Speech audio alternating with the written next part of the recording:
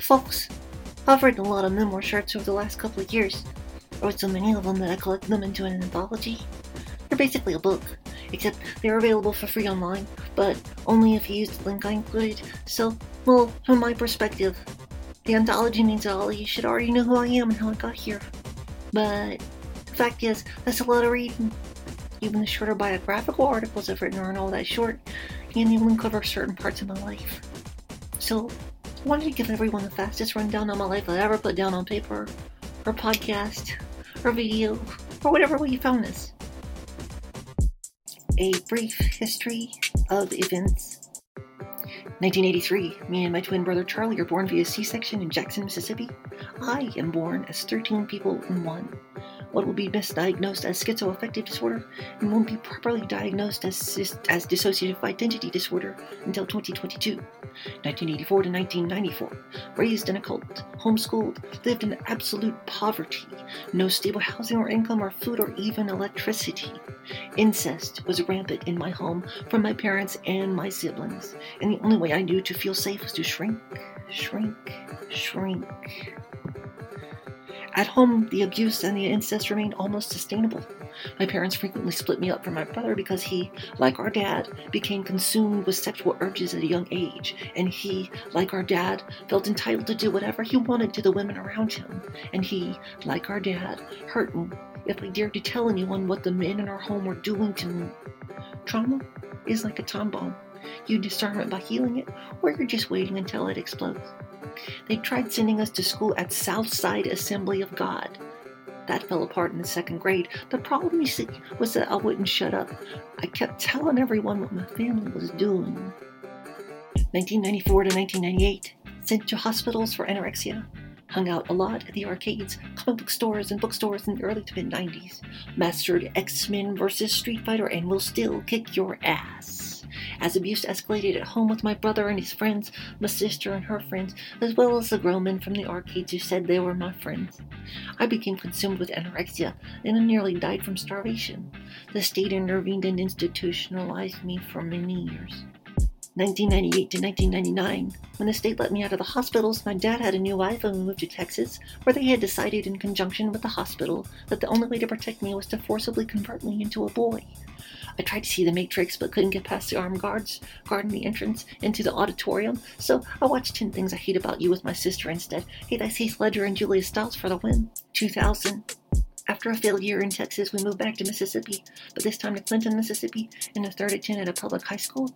Dad and that new wife split up compulsively. Me and my brother finished high school by going to the education center, where we could finish our degrees at our pace, and so we finished our junior and senior years in a few months. 2000-2001, for an extremely brief period, my brother and I finally moved out of our dad's house and lived with our sister, but that didn't last long. We moved back home when we couldn't pay the rent, then moved out again and went to Hines Community College starting in fall 2001 to 2004. My brother graduated and progressed to University of Southern Mississippi, but I stayed at Hines for years and thought I'd be a lifelong student.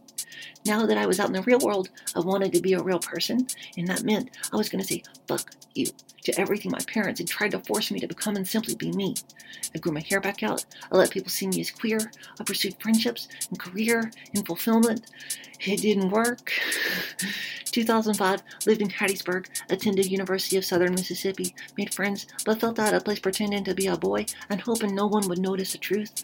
Moved back to Jackson, Mississippi and lived with my brother. Wondered if I should give up. Instead, got a job at Borders Books and Music. Met a woman who was so much like my brother that I stayed with her for 10 years. 2005 to 2014, moved to Georgia, went to graduate school at University of Georgia/UGA, earned my master's in journalism, and got my foot in the publishing door. My marriage fell apart. 2015 to 2016, tried to find peace in Vegas by going all in on being a man. I joined and excelled in a men's fitness community. Hello, 2+2, health and fitness. Powerlifting total of 1130 pounds at 180 pounds body weight.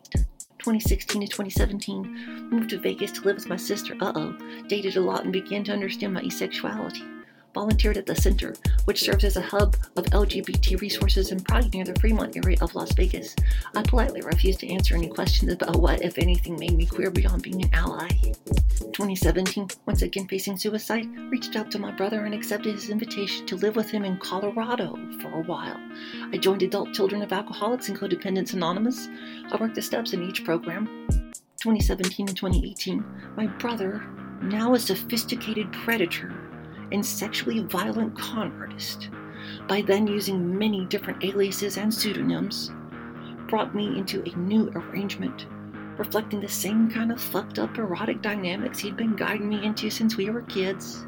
He'd done it with my first love, Robbie, who I later learned was also a trans girl. He'd done it with Patrick, the son of my dad's best friend.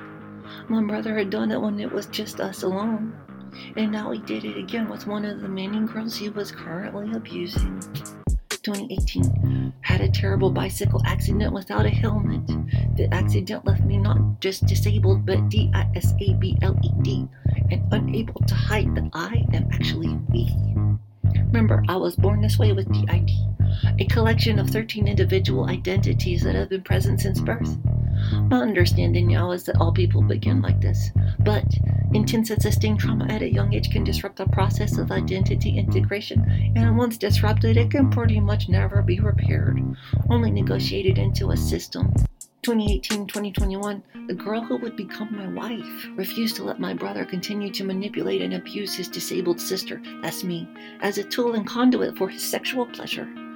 We followed guides for how to escape abusive narcissists and never told him we were leaving, but instead let our echoes slowly fade until his attention found someone new, leaving only his resentment and addictions where we'd once served as his fuel. 2021-2022, moved back to Vegas and lived with my sister for a while, but when that proved as toxic and sexually traumatizing as every other attempt at living with either of my siblings, we found a place of our own and built a life together. 2023. My partner already had a daughter, so now I have a daughter too. She's my daughter, and I'm her mother. And it's everything me and my first love, Robbie, used to tell each other it could be. At nearly 6.5 years together, we may not have had the start I expected, but the life we built is beyond anything I dared to dream. Commentary on my twin brother. My twin brother's still out there, of course, using countless pseudonyms and fake identities. I won't restate them here, they're too well known by now to need to list them anyway. I can't stop them, it's not my job to even try. I'm not strong in that way. It's hard enough for me just to tell the truth about what he did and how it affected me. So I just tell my story. I speak the truth to the things he and the rest of my family spent decades using abuse to silence from me and in me. I remind myself each morning that this is worth it, that I lived in fear of my brother's abuse for almost 40 years, that I spent nearly 40 years helping sustain his lies, that I will not live the next 40 years in anything less than the truth.